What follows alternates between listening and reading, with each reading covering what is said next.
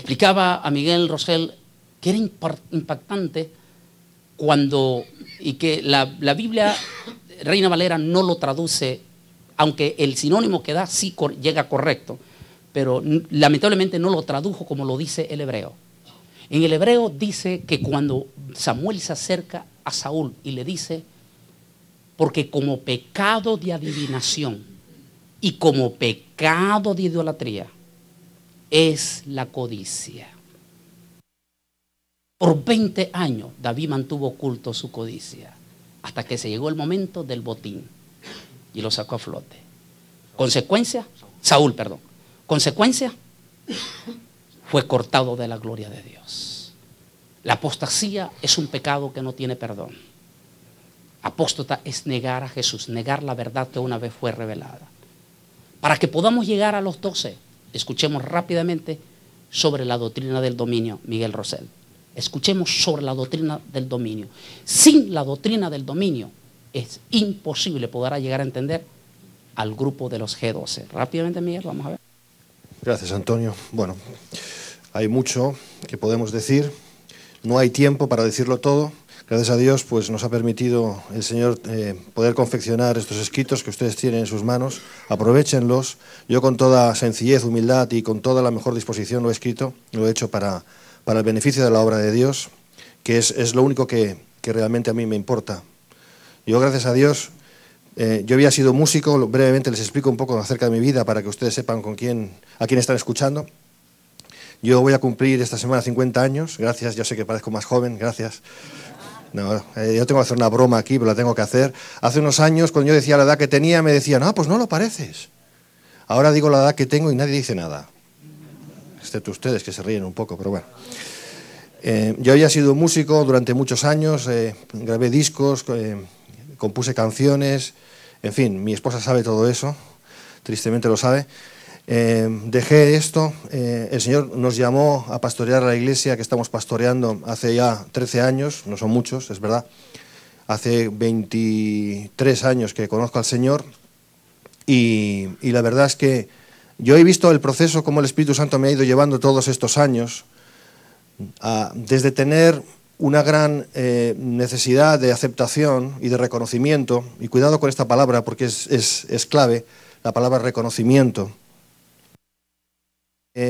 hasta no querer saber nada de reconocimiento y no tener necesidad de reconocimiento. Y yo creo, humildemente puedo decir que estoy entrando en el atrio de esa puerta, por esa puerta, ¿no? De estar tranquilo ya, de estar tranquilo, ¿no?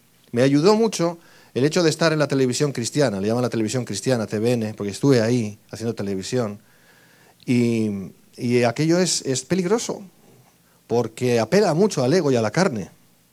Aquello que, bueno, te vean ahí en televisión y que quieran saber, usted es el que sale en televisión. Sí, y usted es el que me ve, ¿verdad? Sí, bien, ya nos conocemos, por fin.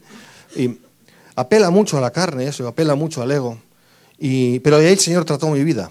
Y el Señor me dijo en un momento dado, tienes que salir de aquí. Y yo, Señor, ¿eres tú? Nada, yo reprendo esta voz. Pero no era el enemigo, era el Señor. Y salí de ahí y doy gracias a Dios. Y podría dar una explicación muy larga, pero no hay tiempo para esto. Pero les puedo argumentar de una manera muy concreta que, gracias a Dios, lo único que me mueve en el ministerio, y lo digo de verdad y pueden mirarme a los ojos, es la gloria del Señor y nada más. Cuando el hermano Bolaínez me llamó aquí, yo estaba profundamente, me sentía profundamente agradecido y sigo estándolo, porque, bueno, es la primera vez que viajo a Estados Unidos y es para un europeo, sobre todo para un español, es pues uno de los sueños a realizar en la vida, y es cierto. Y estoy aquí, estoy contento, pero solamente quiero bendecirles, no quiero otra cosa. Y sobre todo lo que quiero es que Dios sea exaltado, su verdad sea exaltada y todos podamos aprender un poco más, porque todos tenemos necesidad de aprender un poco más, ¿verdad? Bien, y voy ahora a la cuestión. Estamos siendo bombardeados, y el hermano Bolaínez lo ha hecho muy bien, sobre todo de unos 15, 20 años hasta aquí, y España tampoco se ha escapado de esto, de una influencia impresionante de un espíritu y una doctrina profundamente, y subrayo profundamente porque es así, heréticas. Y muchos dirán, pero Miguel, quizás estás exagerando. Y a priori, pudiera parecer que estoy exagerando. Pero cuando empiezas a investigar y a profundizar en lo que primeramente la palabra de Dios enseña y luego lo que muchos, yo les llamo ya dominionistas, enseñan, y luego hablaremos del término, nos damos cuenta de que hay una diferencia abismal que no tiene mucho que ver, sino nada, una cosa con la otra. Y todo parte de un planteamiento básicamente escatológico.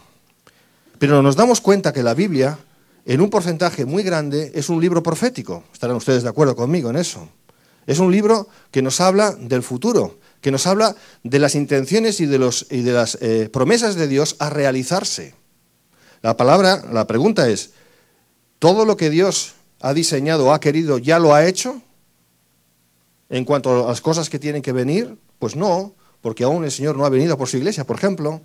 Aún no se ha manifestado la bestia anticristo y su falso profeta. Aún no ha venido la tribulación y la gran tribulación. Aún no ha venido el Señor en gloria y nosotros con Él para establecer el ¿qué? El reino, amén, el milenio. Y sin embargo, nos damos cuenta que la inmensa mayoría de los dominionistas, y veremos en un momento lo que significa eso, la teología del dominio, o reino ahora, o kingdom now, en inglés, todas estas cosas, o la mayoría de esas cosas que acabo de mencionar, sencillamente las dejan en el cajón, en el baúl de los recuerdos. Y no hablan de ellas para nada. Y, por contra, nos dicen, nos aseguran de que viene el gran avivamiento mundial, y que si no lo crees no tienes fe, y estás en la teología de la resignación, que ellos llaman,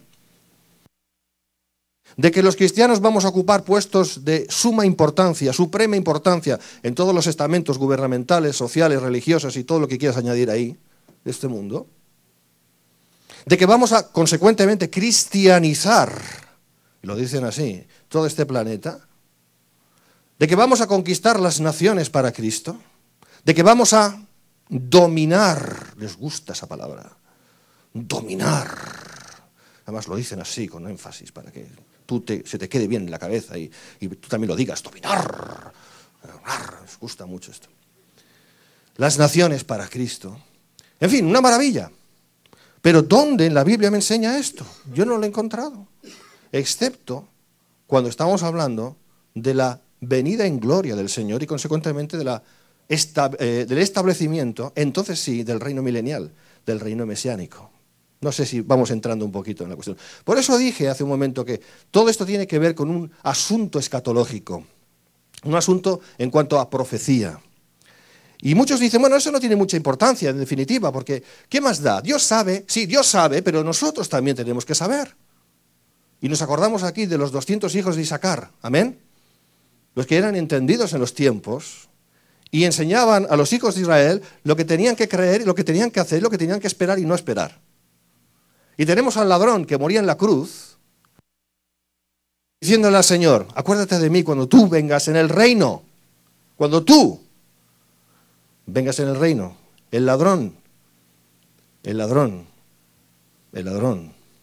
sabía mucho más que cientos y miles de supuestos maestros de la palabra hoy en día. Y tenemos los primeros discípulos y los primeros padres de la iglesia como Ireneo, Tertuliano, Justino Mártir, Tertuliano, que eran absolutamente premilenaristas.